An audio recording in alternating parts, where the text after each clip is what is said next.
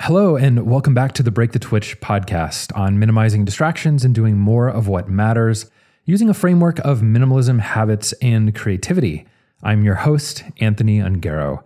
And on this episode, I'm joined by my lovely co-producer of Break the Twitch, my wife, Amy. And we dive into all things minimalism and decluttering.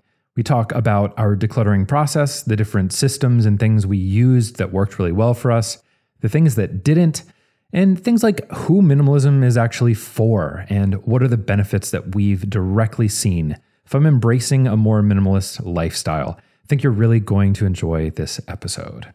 And of course, this podcast is brought to you by the Break the Twitch member community, something that I would love to invite you to join as well. The member community is a way that you can support the work that I do with Break the Twitch while getting access to really cool things behind the scenes. For example, I just uploaded a 21-day audio series. Each day has 3 to 5 minutes of audio that is designed to be listened to in the morning to help you start your day with intention. These are the types of things I'm creating actively for the member community. So if you have found value in the work that I'm doing, I'd love your support. You can find out more at breakthetwitch.com/community. But for now, let's start the show.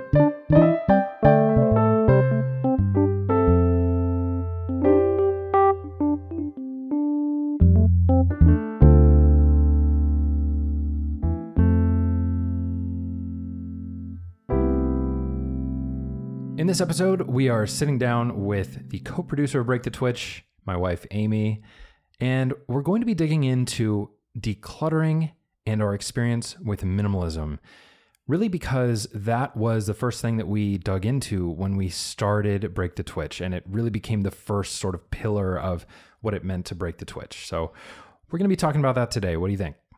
Yeah, let's get into it. So when we first learned about minimalism, I think the decluttering method that stuck with us and that we liked the most was the Mins game.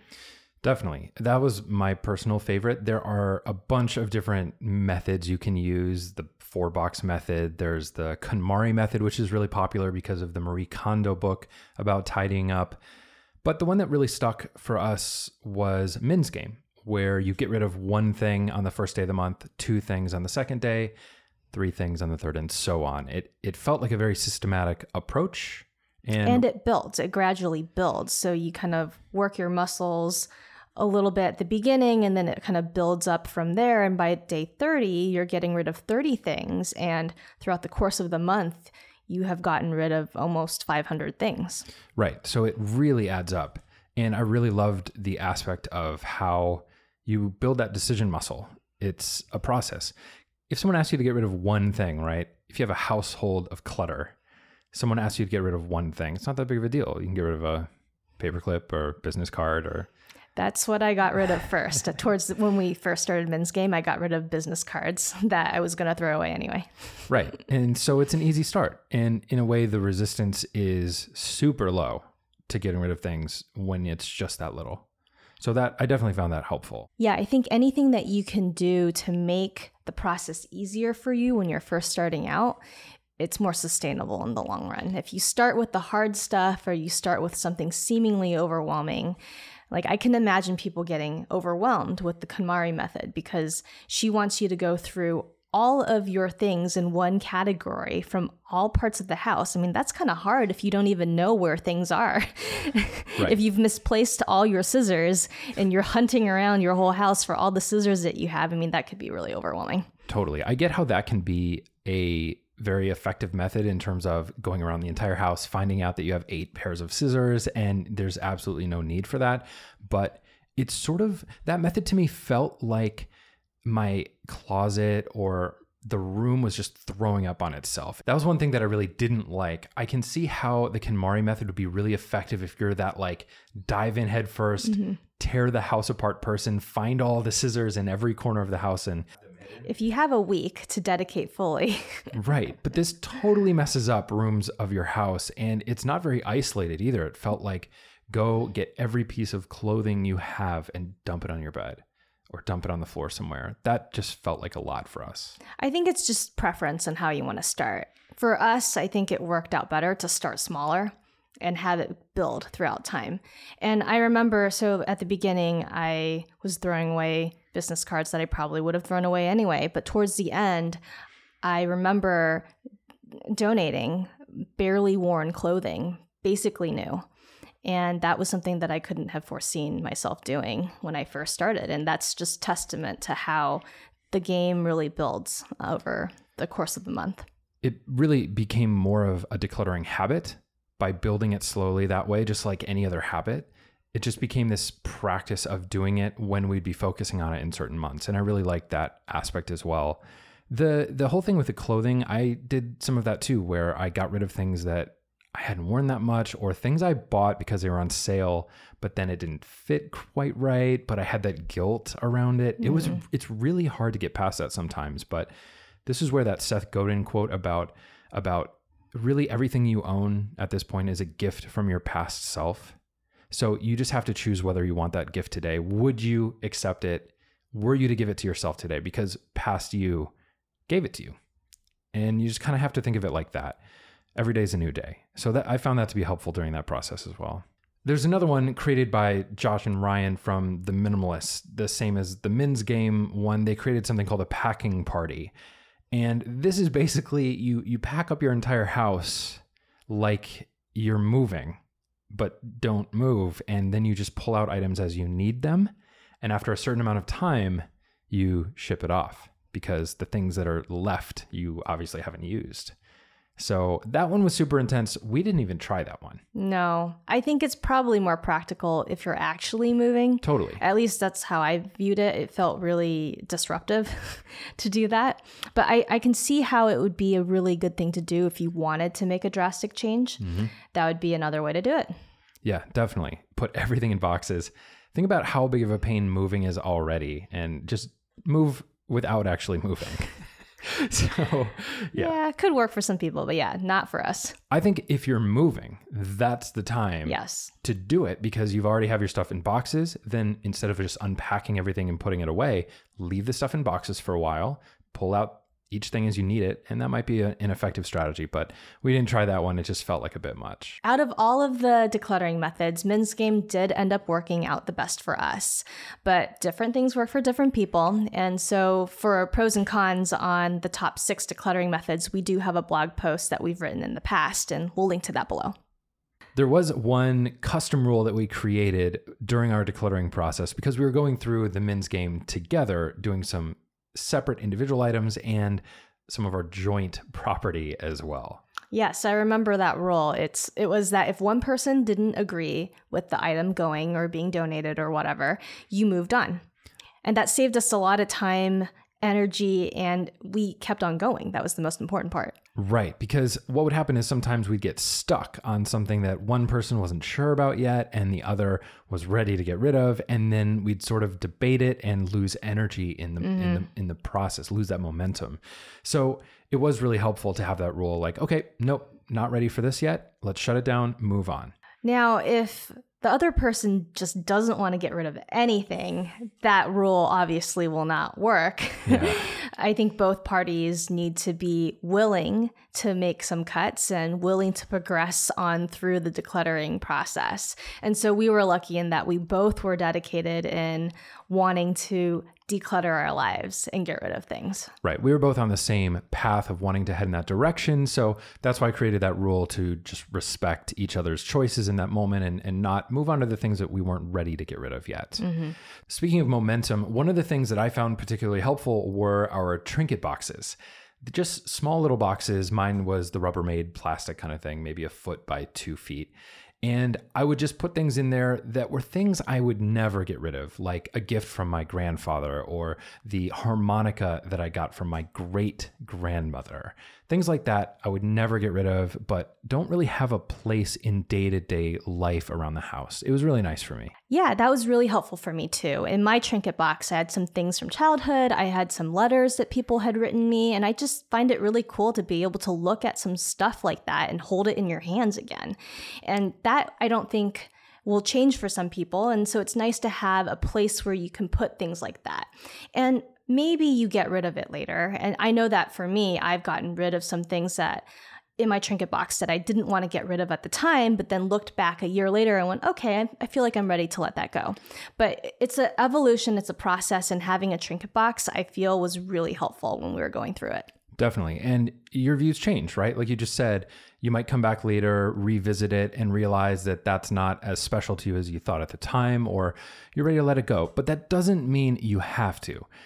I think the focus on minimalism being this saying of just letting go of all things, I do think it's important to detach your sense of self-worth from the things that you own, and minimalism is a great practice for doing that. But it doesn't mean detaching from all things. You can be sentimental about things in your life. Let's just kind of focus on getting rid of the things around those things. Often with minimalism, people have their hot button areas. Yeah, I've gotten questions from people that are like, can I still be a minimalist with all my books? And things like that. To me, the answer is absolutely yes. So books are one of the big topics. Clothing is another one of the big ones. And then kitchen stuff is that's big. mine. Yeah. We do love our kitchen stuff, which we'll get to in a second. But what do you think about books? What's your personal opinion on books and where they kind of exist in your minimalism space? I like to go back and reference books from time to time. So sometimes I'll be thinking about a portion of a book and go, oh, I want to go back and reread it. And it's really nice having it on the bookshelf for me to be able to thumb through physically. I have a Kindle. I love it for traveling, but it's just different thumbing through the book. Yeah, I definitely prefer physical books as well. I don't tend to be able to read as well on the screen, even if it is that fancy e-ink stuff. But I like having the book, and my views have changed substantially. I kind of went from having a ton of unread books, realizing that I would need to declutter those books and sell them or give them away in order to focus on the books that I wanted to read now. That was a big thing that I did, and it really helped me read more. But now I've loosened a little bit after learning more about how those books can be used as a bit of a reference library. And they don't necessarily need to be read from cover to cover in order to get a lot of value from them. So we definitely have a bookshelf, and it's pretty full, but it's not a very big bookshelf. Clothing got easier for me over time. Yeah, it was definitely hard at first, but I did reach this point where I saw this pattern that I was doing where I would wear all of my clean clothing, and finally I would end up only wearing the clothes that I hated once all the other stuff was dirty. And I really didn't like that. So that was sort of a catalyst that allowed me to get rid of like 70% of my clothing. Since I've streamlined, gotten shirts that I really like, and made it a lot easier. I would say I probably got rid of 70% of my clothing as well. And now I wear seasonal stuff aside, right? So you're not going to wear a big sweater in the summer, but seasonal stuff aside, I pretty much wear most pieces of clothing. I would say 95% of things in my closet, as opposed to 30% before we started on the minimalism path. Yeah, I think it's fair to say that if you haven't worn something in a year, or if there are still tags on something you've bought 6-9 months ago, it's probably safe to sell. You can actually sell a lot of clothing, especially if it's new with tags on eBay, Craigslist. I see a ton of listings for things like that. So it's probably time to let go of those things, and you'll probably be better off for it because it'll make space for the new. It'll make space for the new things you want. I don't get hung up on the number of clothing that I have. Oh, no. Yeah. So some people find it really helpful, though. So they like Project 333, I think, is helpful for a lot of people. And if that helps you, I would absolutely do it. Right. That's Courtney Carver's project. 33 items for 3 months, not including athletic wear and some other basics. But maybe some accessories, I can't remember. But I think the rule with athletic wear is you actually have to work out in them. Yes, no athleisure wear allowed. You have to actually work out in this stuff. You can't count it as your extra stuff. But there's a ton more on that at project333.com, and you can read all about that. But you were saying? I was saying that for me, I don't get hung up on the number. It's more about what I love to wear and what I feel good in. And I just leave it at that. Right. I'm really not concerned about the number either. We didn't find any particular framework necessary for our clothing stuff, but I know it's helpful for a lot of people. One thing that I try to do with my clothing is pick very classic pieces. So things that don't really go out of style very quickly. So that's why you'll see a lot of basic colors. Like I'll wear a lot of grays, a lot of blacks, a lot of blues, not so much super patterny stuff, and I think that helps as well. And keeping clothes around longer and only replacing them when you really feel like it's time for a change or they start wearing down. Totally. And that's why you see minimalists wearing typically the black, gray, the more muted colors, because it goes with everything and it's more versatile, so you can create more outfits out of fewer items of clothing. Kitchen stuff. Right. Kitchen stuff is a big point of contention, I know, for a lot of people. Some people are super into it. Other people couldn't care less. But we are on this side of caring about it. I know you love your kitchen utensils. I do. And I've said this before, but I'm the type of person that if I use it once a year, it's being used. It's staying. It's not going. Right. I mean, I think of things like our paella pan, and it only gets used like 5 times in the summer. Right. But it's awesome when we use it, and it's a thing that I want to keep around. Totally. And that's a reasonable thing. I think those are all the kind of individual decisions that we have to make around this stuff, how much value it's bringing, those summer nights around the grill that has that perfect paella pan on top, and the friends and family we can do that with. So yeah, I totally agree. I have grown a lot in this area. Ever since we started decluttering and embraced minimalism, we haven't bought any additional kitchen things, and we've gotten rid of a lot. Right. So we definitely cleared out quite a bit and have eliminated the inflow of new kitchen gadgets. And I think our mentality embodies our definition of minimalism, that it's kind of a process that evolves. There's no set rules that you have to follow, no certain number of items, no council of minimalism judging what you get rid of and what you don't. Right. There are no minimalism credentials. You don't get an ID card in the mail. It really is about just figuring out which one of these strategies to declutter will help you, what sort of lifestyle you want, and how the stuff around you reflects that. And I think that's really how we've treated minimalism. We may have more stuff than another person who says that they are a minimalist, but for us, our situation works really well, and we've made it all come together. For us, minimalism is about making sure that the stuff in your life isn't holding you back from doing the stuff that you want to do. Or the desire for more and more and more stuff also is not holding you back from the things you actually value. I like to think of it more as you're challenging yourself on letting go of more items as you go along, as you move through the minimalism journey that's very personal to you.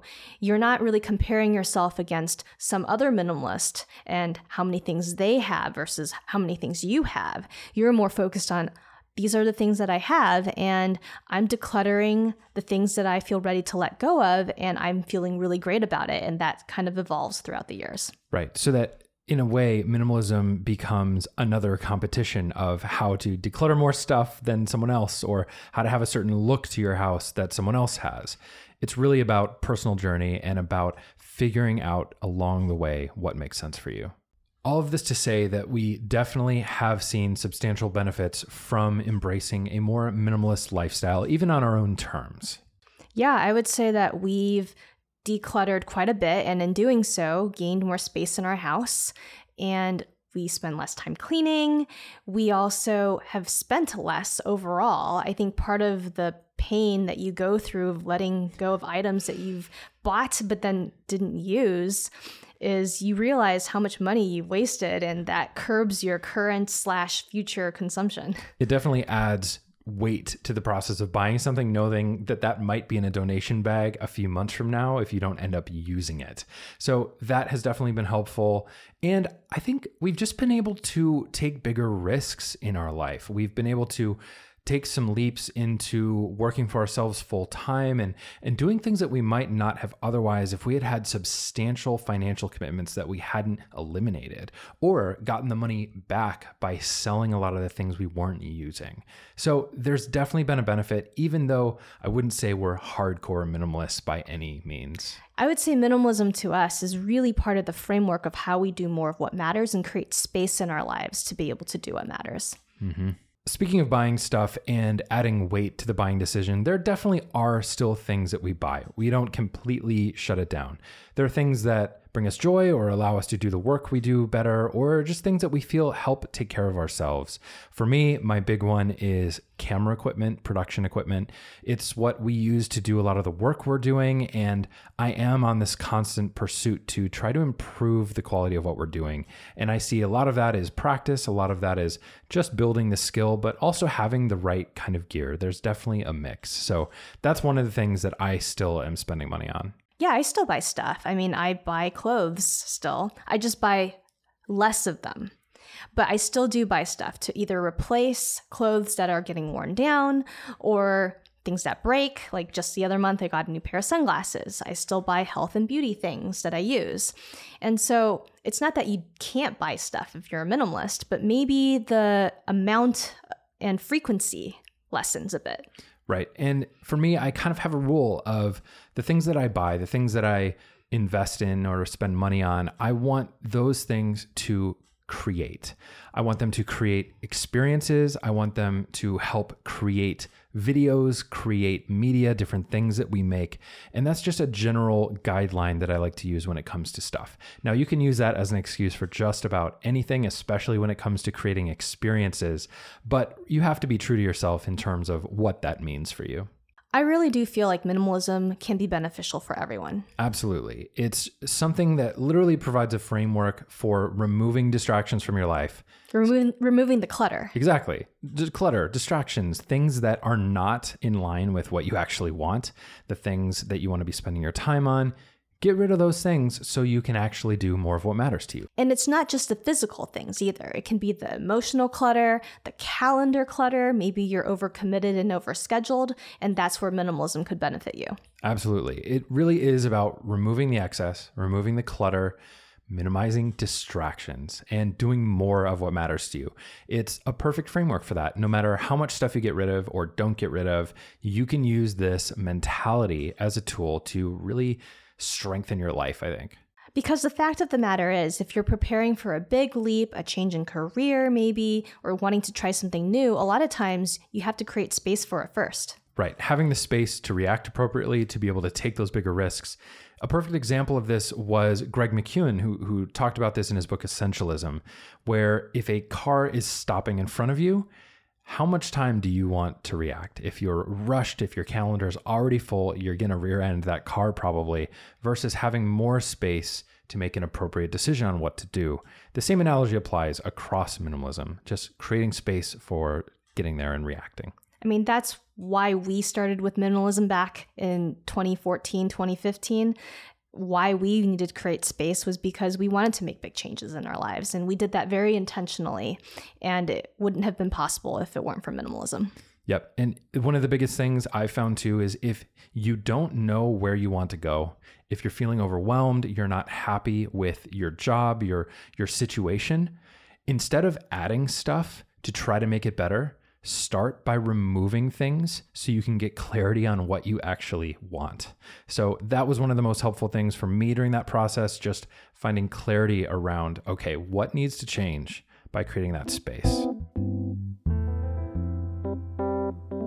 So after the show, I normally highlight one of the things that I really took away from the conversation, but because I was talking so much during this actual podcast episode, I'll just say this. I really do think that minimalism is a wonderful framework for just about everyone. For anyone that wants to remove distractions from their lives or just remove some clutter so they can focus on the more important things, minimalism is a great way to do that. It doesn't have to look any one particular way, but you can just kind of use it to design something that works for you. So, as you probably know, reviews are super important to getting the word out about podcasts like this one. So if you wouldn't mind taking a moment to leave a review on Apple Podcasts or whatever player you happen to be listening on, I would greatly appreciate it. You can also subscribe on YouTube to see the full video versions, highlight clips, and the other videos I make if you're listening right now. And if you're watching on YouTube, of course, this podcast is available in audio form everywhere podcasts can be found. Thanks again for listening. Hope you have a wonderful day, and we'll see you next week.